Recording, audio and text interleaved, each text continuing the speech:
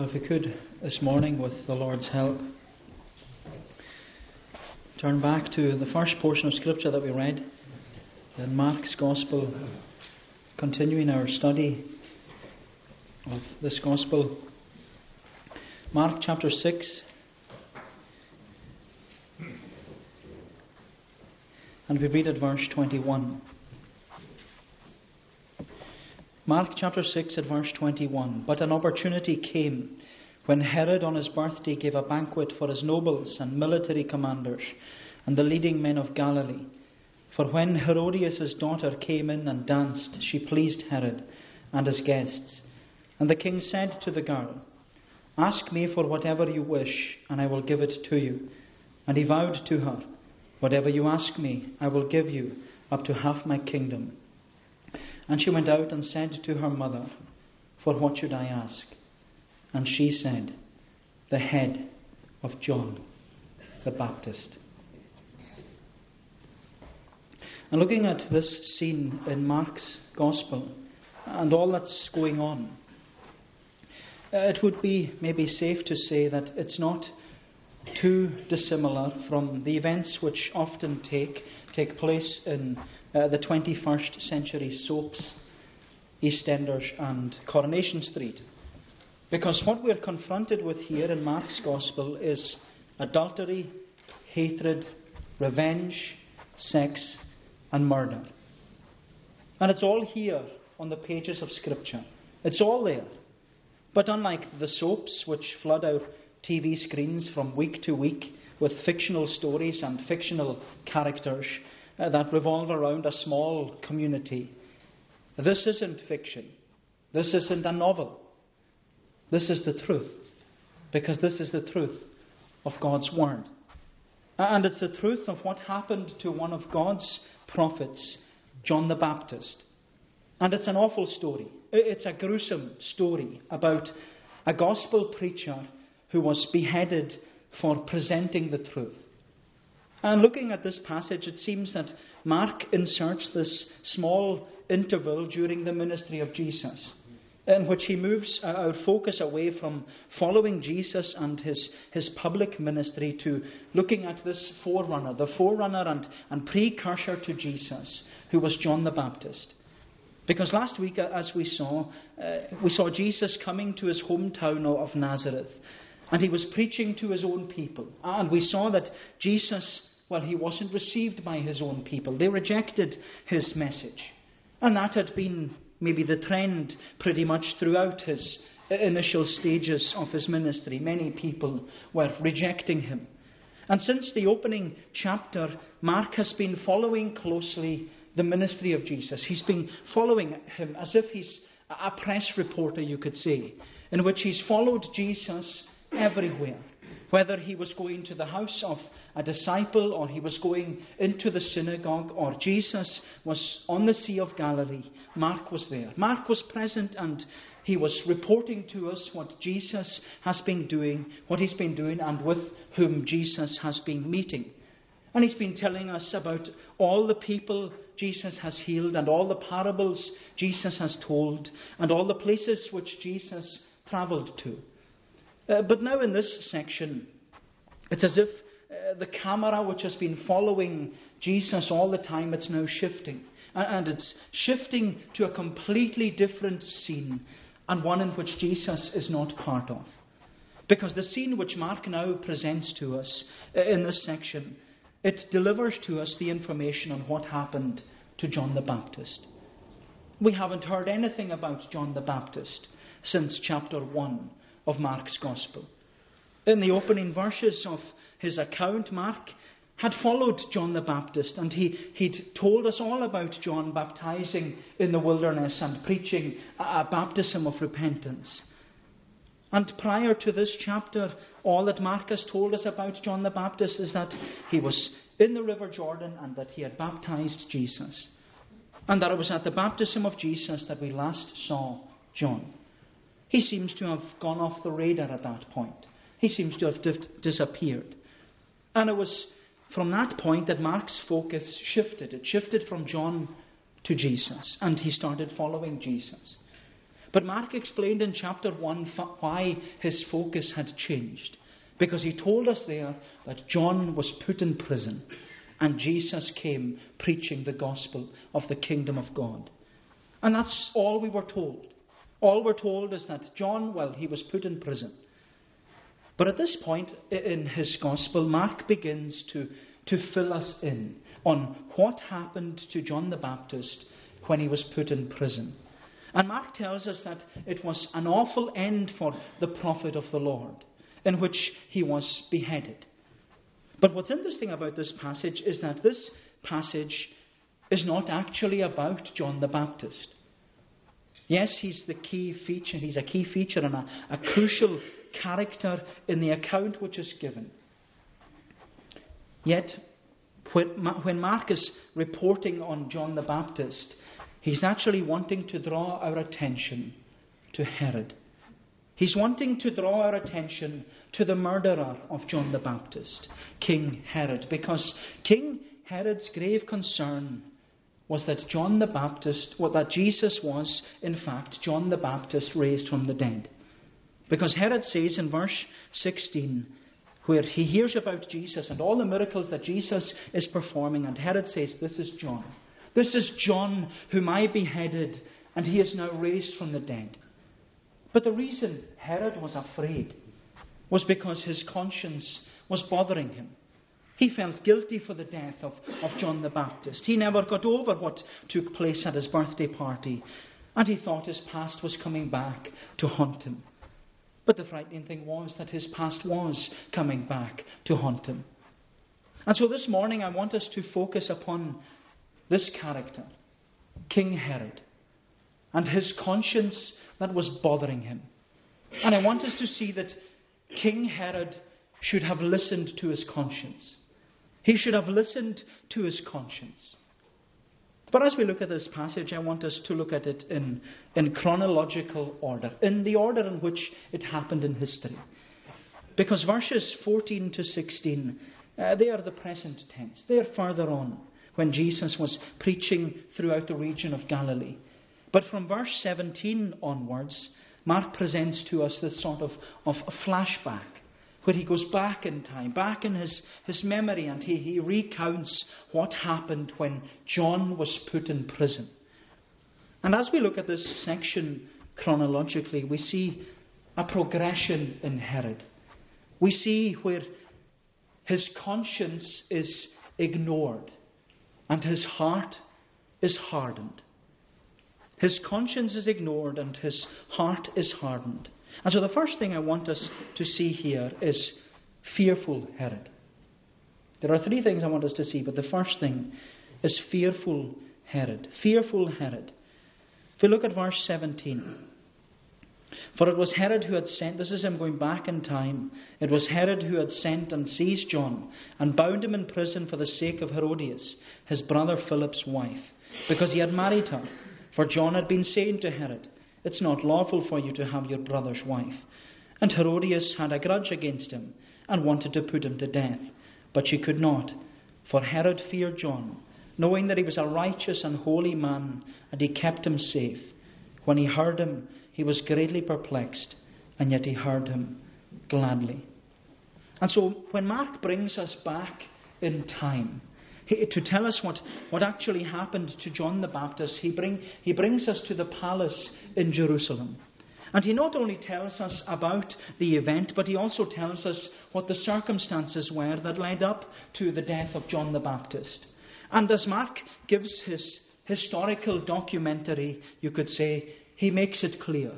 Herod arrested John the Baptist and bound him in prison because of this woman called Herodias. And Mark indicates to us that this woman, Herodias, she wasn't actually Herod's wife. She was the wife of Herod's brother, Philip, which means that Herodias was Herod's sister-in-law. Now, what we know of the history of this broken family is that Herod had divorced his first wife in order to marry his brother's wife.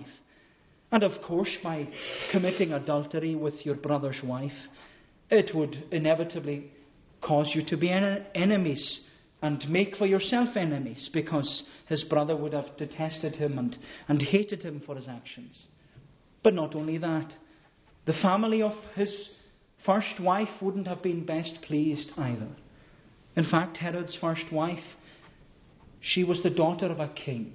The king of a neighbouring nation that was a powerful nation that was threatening to invade Israel at the time. But to top it all, the Jews, they would have hated the fact that their Herod of their land was willingly and freely breaking the laws of God. And Herod, he's a lesson to us all, that our actions, they will always have a ripple effect. We may think that our actions will only affect our personal situations and our personal circumstances. But the reality is that everyone around us, and even those who are part of our community and part of our church, they'll also be affected. But with Herod, what seems to worry him most and cause his conscience the most concern was not his brother or his ex-wife's family or even the Jews. They didn't bother him. What caused him most concern was this wilderness preacher, John the Baptist. Because Mark tells us in verse 18 that John had said to Herod, "It's not lawful for you to have your brother's wife."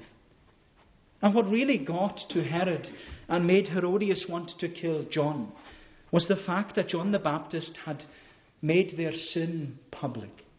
And like most people, they don't like their sins to be splashed about in the newspapers and made public and pointed out to everyone. Because the shame of being exposed is often stronger than the guilt that was brought on by the wrongdoing. And apparently it was no secret that John had rebuked the king and his wife for their adulterous actions. And because John was addressing their public sin publicly, Herod was concerned that John's preaching would bring a revolt. And so he wanted John silenced. Instead of confessing their sin and addressing the issue and righting the wrong, the adulterous couple sought to silence John altogether. And Herodias, well, she wanted him dead. But Herod, he couldn't bring himself to go that far.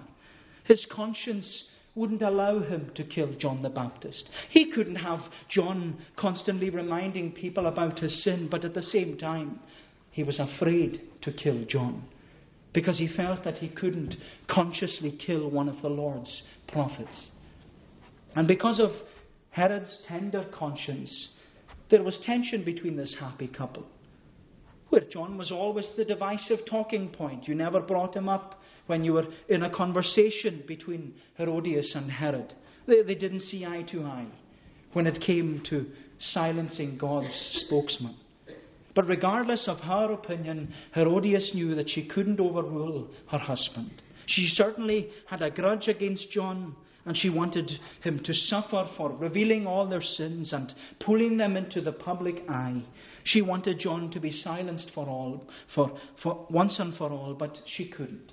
She couldn't do it because Herod feared John. Herod feared John. And Mark tells us that Herod feared John because he knew that John was a righteous and a holy man. Therefore, he protected John. He protected him. Herod knew that John was different. He knew that there was something special about this preacher. He knew that there was something unique about John, something righteous, something holy. He was distinct. He was separate. He wasn't like all the others. And Herod knew that. Herod knew that John was different, not only by what he said, but by also the way in which he lived his life. John's character and John's conduct, it spoke to Herod. And Herod knew that John was someone who belonged to God. He knew that he was God's servant. He knew that he was God's messenger. And because of who John was and what John said, Herod respected John. He feared John. He thought highly of him. He considered him to be a man of his word. And he knew that John spoke the truth, not only because he was God's prophet, but because he was willing to risk his life in order to present the truth of God's word to the king. And although on the one hand, Herod couldn't stand John because he repeatedly highlighted all his sins, but on the other hand, Herod, he was drawn to him. Drawn to him, and he wanted to listen to him. He wanted to hear more of what John had to say and be challenged by John and listen to the message which John repeatedly presented. And Mark tells us he heard him gladly. He heard him gladly. But it wasn't enough. It wasn't enough. And you know, how many people are like King Herod in this? How many of you in here today, and in our community, and throughout our island, are like Herod? Where you have this respect towards the church, and you respect the ministers of the gospel, and you respect the elders, and you respect the members of the church because, well, you can see that they're different. You know there's a change that has taken place in their life. You know what they live for. You know what they stand for. You know what they represent. And you know that it's the truth. And you respect them. You wouldn't want to upset anyone in the church because you respect the church. Because you know that's the way that you have been brought up.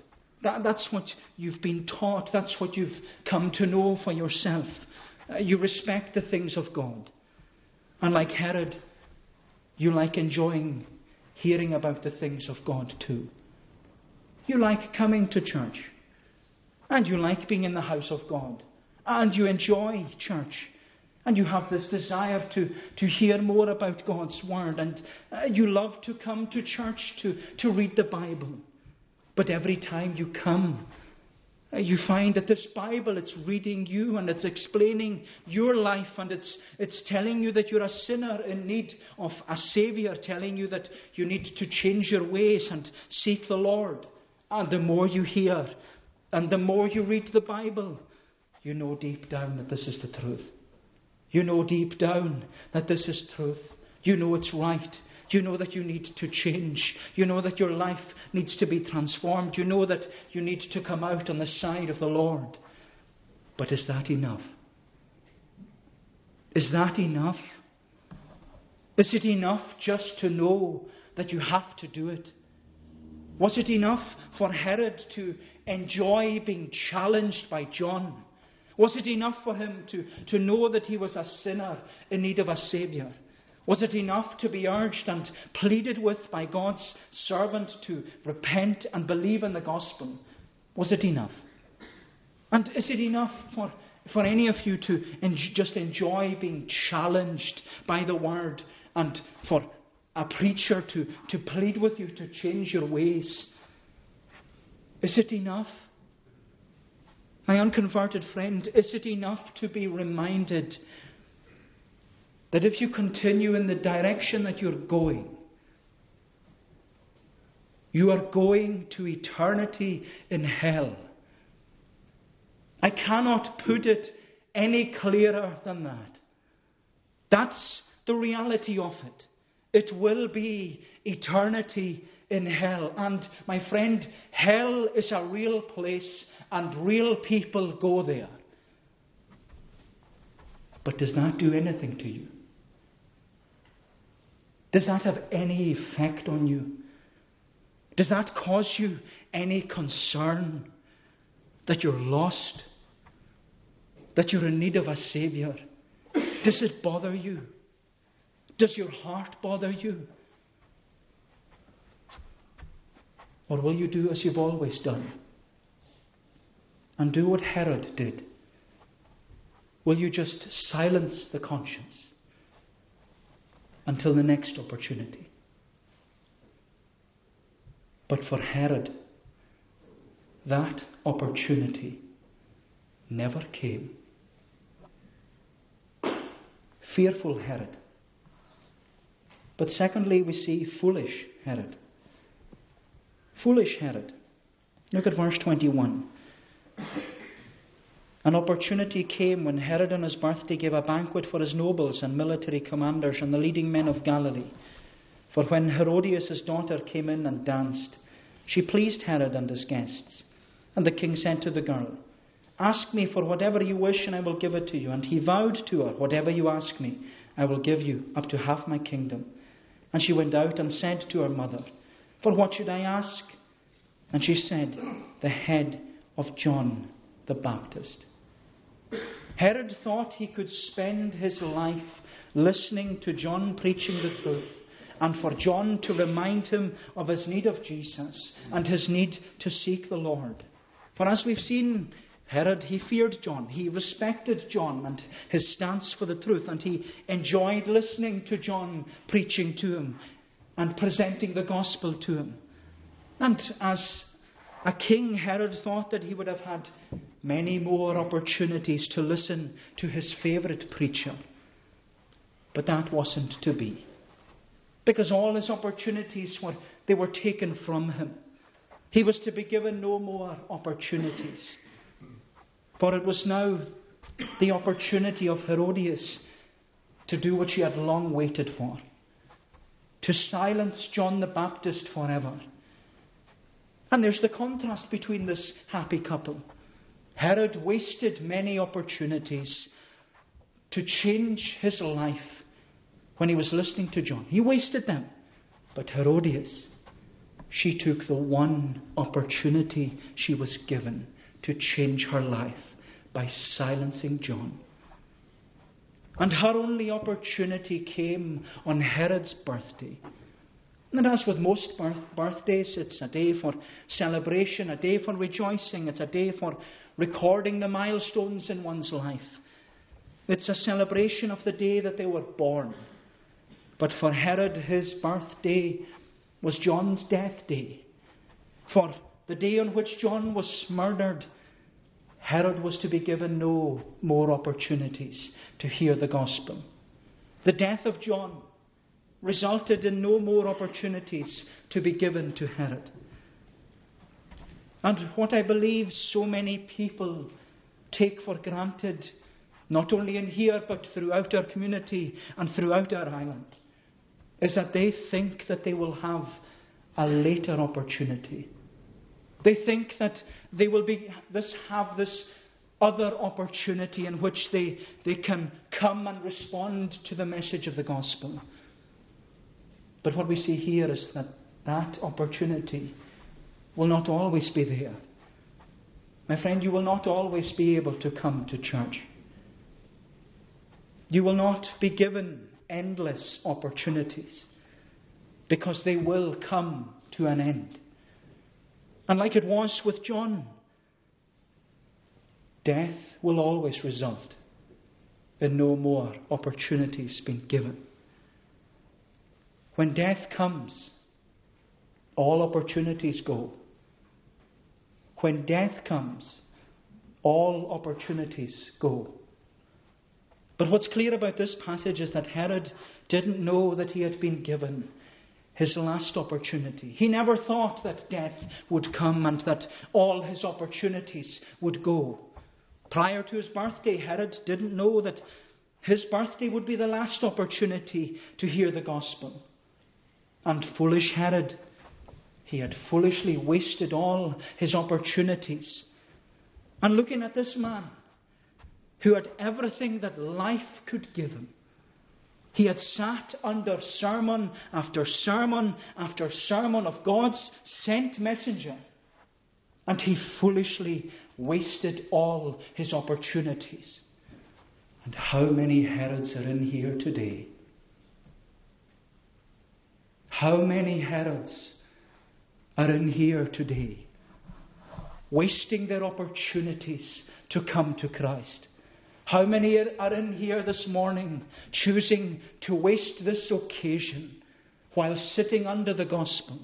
How many of you are in here today and you're like foolish Herod, where you're going to waste yet another opportunity to come to Christ for your salvation? My friend, the only advice I have for you is don't do it. Don't do it. Don't waste your opportunities, because when death comes, opportunities go. Opportunities go. Because this foolish Herod, he not only wasted his opportunities, not only wasted every opportunity he was given, he also foolishly remained silent, and he refused to stand up for what was right. And his wife knew his weakness. Herodias knew that Herod would never stand up for John in front of everyone else. And so she took her opportunity, her golden opportunity on Herod's birthday. Because on Herod's birthday, he would give a feast. And he'd call all his nobles, all his officers, all the chief men of Galilee. They were all to be there. All the high flyers of the region. They're invited to Herod's birthday bash. And they're all there. Everyone's there. And they're all trying to boost their own egos and enjoy their own pomp and ceremony. With all their feasting and all their drinking and all their partying. They're all there. Everyone's there. They're all getting drunk at Herod's expense. And as they ate and as they drank and got more drunk, the opportune time finally came for Herodias to make her move. And so she sends out her daughter. Not Herod's daughter, but Philip's daughter. Herodias' first husband, Philip, it was his daughter, and she sends her out to dance in this explicit and seductive manner before all these drunk men.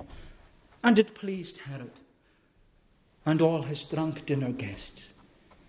And looking at this, we can see that there was a battle going on in Herod's heart. He's in the midst of all the drink and all the partying. But what's going on is this battle between following the world and following the Lord. And it's a battle which many people have between choosing to follow the world or follow the Lord. Because we're told that the message which John preached, it made Herod glad. And because it made Herod glad, he wanted to hear more of the gospel. He enjoyed hearing the preaching of God's word.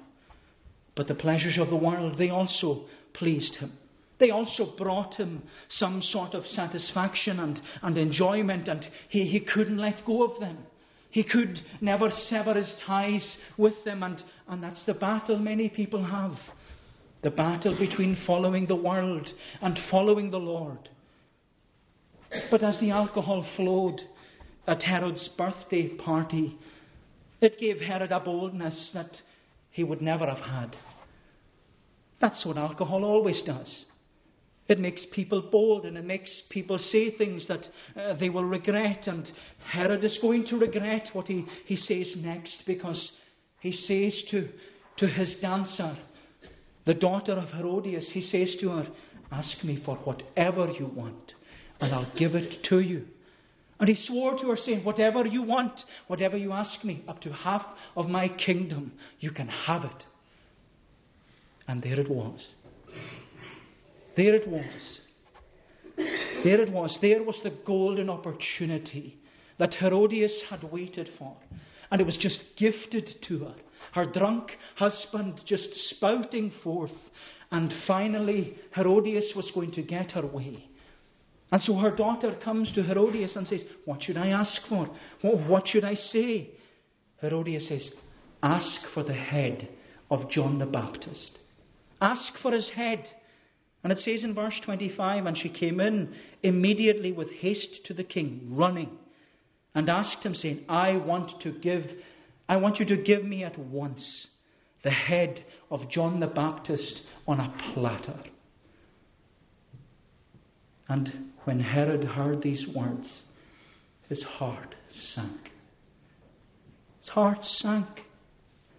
The holy and godly man he had protected for so long was now to meet his end. The man who had challenged his conscience was to be silenced completely. And Herod not only knew that his request was initiated by his wife, he knew it was game over.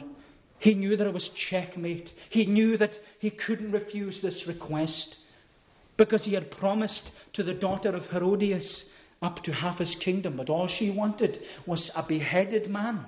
All she wanted was a decapitated head. And he daren't refuse her. All his guests are watching. They'd all heard Herod's drunken boast, and they had heard the awful request. Herod was stuck. He couldn't move. He had foolishly tried to impress all of his guests, but it had completely backfired on him. He didn't want to deny this girl his request. He didn't want to come across as someone who had a soft spot for John the Baptist. He didn't want anyone to know that he enjoyed the preaching of God's word. He didn't want anyone to know that there was a battle going on in his heart. And as king, he had the authority to say no. He had the opportunity to deny the request. He had the final opportunity to stand up for what is right. But he didn't take it. And Herod was so sorry, because he knew that he was being foolish. He knew that he was making the wrong decision. He knew that the message of John the Baptist, he knew it was the truth. But the fear of man made him go through with it. And he silenced his conscience because he worried about what others thought of him. He refused to stand up for the cause which John stood for because he was afraid of the crowd, afraid of all his friends. And I think there are some people who are like that too, where you know the right thing to do. You know what the Bible says. You know that you need to be saved. You know that you need Jesus as your Saviour. And you've had many opportunities to come out on the side of the Lord. But like Herod, it's fear that keeps you back. Well, you think, what will people say if I start going to the prayer meeting? What will they say if I start coming to church twice in one day? People will talk about me. The community will be saying things about me. What will others think if I start following the Lord? What will my family say? What will my husband say? What will my wife say? What will my friends say? My friend, please, please, please, please, don't let that stop you. Don't let that stop you. Don't let the fear of others keep you back. And I say all that because I know what it's like. I asked all these questions myself when I wanted to become a Christian. I feared what others would say. I worried about what they would think of me. But you know, the people I feared the most, they were the greatest support. And when I started following the Lord, the response of one of my closest friends was, I wish it was me. I wish it was me. My friend, don't be foolish. Don't pass up your opportunities. Don't let this opportunity go by. Don't be foolish and allow the fear of man and the fear of people to swallow you up and to stop you from coming and following the Lord. You come. You come and you follow this Christ, because you will never regret it. You will never regret it. The best life now, and it's there for you. Fearful Herod, foolish Herod. Lastly, we see faithless Herod. Faithless Herod. If we go back to verse 14. King Herod heard of it, for Jesus, his name had become known. Some said John the Baptist has been raised from the dead. That is why these miraculous powers are at work in him. But others said he is Elijah, and others said he's a prophet like one of the prophets of old. But when Herod heard of it, he said, John, whom I beheaded, has been raised. And by going back to these verses, we're bringing ourselves up to present day, as it were, in the life and ministry of Jesus. And everything we've looked at already, it's in the past. Herod's birthday was long over. John the Baptist was long dead. But Herod, he never forgot what took place on his birthday. He never forgot that birthday party he had held in the palace. He never forgot his missed opportunities. He never forgot his decision to have John the Baptist beheaded. And looking at these verses and Herod's response to hearing about the miracle worker in Galilee, it becomes obvious that the events of his birthday, they plagued his mind. They never left him. He never got over them. He continually regretted it. And on hearing about Jesus and all the powers of healing the sick and cleansing the lepers and calming the storms, Herod thought that he was coming back from the dead to get him. He thought he was coming back to haunt him. That the past was going to come back and get him. Because in the palace everyone was discussing and wondering, who's this powerful miracle worker? And everyone's asking, who is he? And how does he do all these miracles? And Herod, he just says, this is John. This is John whom I beheaded. He has been raised from the dead. And in that statement, Herod admits and he confesses that he was responsible for John's death. He doesn't blame his deceitful wife. He doesn't say that she tricked him. He blames himself for the death of God's servant. And Herod is convinced that this is John the Baptist who has come back from the dead to seek revenge for his murder. But everyone in the palace, they continue to debate over the identity of Jesus. Some of them are saying, well, it's not John the Baptist back from the dead, it's Elijah. And others were saying, well, it's Jesus, he's the prophet, or he's like one of the prophets. And the truth is, they didn't really know. No one could provide a concrete answer as to the identity of Jesus. And in this scene in the palace, they're all asking, who is Jesus? Who is he? Who is this miracle worker from Galilee? Who is he? But Herod, he's convinced. This is John. This is John. He's adamant. John is coming to take revenge on him. And he repeats the statement again in verse 16. This is John whom I beheaded. He has been raised from the dead. And there is fear in Herod's words. He's afraid of this man, this prophet, who's going to come to him. And he's convinced that John the Baptist is going to come and condemn him. But all that was haunting and condemning Herod was his conscience. His conscience was bothering him. And isn't it amazing that after all this time his conscience was still bothering him? And that his conscience was bothering him because he hadn't listened to the preaching of John. After all that he'd heard, he still hadn't changed his way. He didn't repent. Even after beheading God's servant, he never changed his way. He never used any of the opportunities that were given to him. And faced with the choice, he failed to stand up for John in his hour of need. And yet in all his failures, his conscience still bothered him. His conscience still bothered him. Herod, he had repeatedly turned away from the truth. He had ignored the truth. He had denied the truth. He'd even silenced the voice of truth when he beheaded John the Baptist. But he hadn't silenced his conscience. He hadn't silenced his conscience. Didn't matter how much he ran.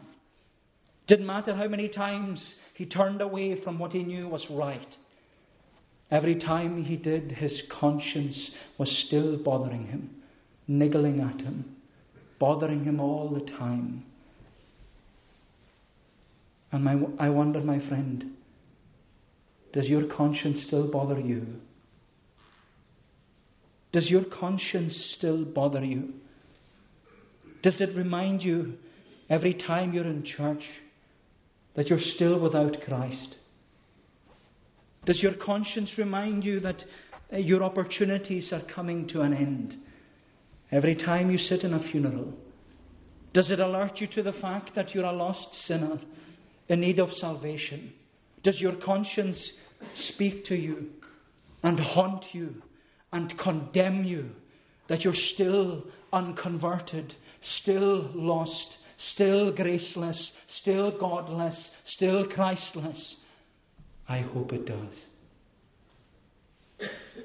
I hope it does. I hope your conscience still bothers you. I really do. I hope it still speaks to you and reminds you that you need to turn to the Lord. Because there's one thing, my friend. If you have silenced your conscience to the things of God, then God is no longer speaking to you. And He has left you in your sin. Because that's what happened to Herod. He had had many opportunities. And his conscience bothered him for a time. It bothered him to the point that he wanted to meet Jesus. And we read in Luke's Gospel that Herod was given the opportunity. When Jesus was tried to be crucified, Jesus was sent to Herod, and Luke tells us Herod was glad. Glad because he desired for a long time to see Jesus. He'd heard many things about him. He'd hoped that Jesus would perform some sort of miracle before his eyes. But when Herod stood face to face with Jesus and posed all his questions to him, Jesus said nothing. Jesus said nothing. Herod missed all his opportunities. He had ignored his conscience. He had silenced God's spokesman. So when Herod stood before Jesus, Jesus remained silent. And he said nothing. Nothing. And in that moment, Herod knew. He knew he had no more opportunities. He knew he had wasted all his opportunities. Because Jesus didn't want to speak to him anymore. My friend, let me remind you today. Jesus is still speaking. And He is speaking to you today in the Gospel. But whatever you do, don't silence your conscience. Don't waste your opportunity to come to Christ. Because you don't know if this is your last opportunity. You don't know if it's your last one. So you come and you discover for yourself the great blessing it is to follow Jesus Christ and to live for Him and to serve Him as your Saviour. May the Lord bless these thoughts to us. Let us pray. O Lord, our gracious God, we give thanks to Thee that Thou art one who graciously gives us opportunities. And oh, that we would take them, that we would see that they are presented to us so clearly, that we would not waste them, that we would not waste our life chasing after the things of this world, but realize that Thou art the one who promises us eternal life, life that shall never end. Lord, bless us, we pray. Bless Thy word to us. Oh, that it may be impressed upon our heart, that we would hear Thy truth from Thee and from Thee alone. Guide us, we pray, throughout this day, and keep us and go before us for Jesus' sake. Amen.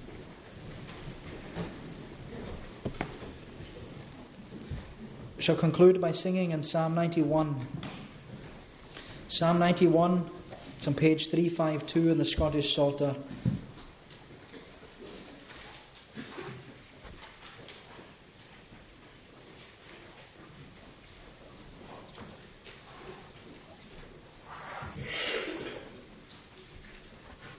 Psalm 91 from verse 14 to the end of the psalm. Because on me He set His love, I'll save and set him free. Because my great name He hath known, I will set him on high. Down to the end of the psalm, of Psalm 91, from verse 14 to 16, to God's praise.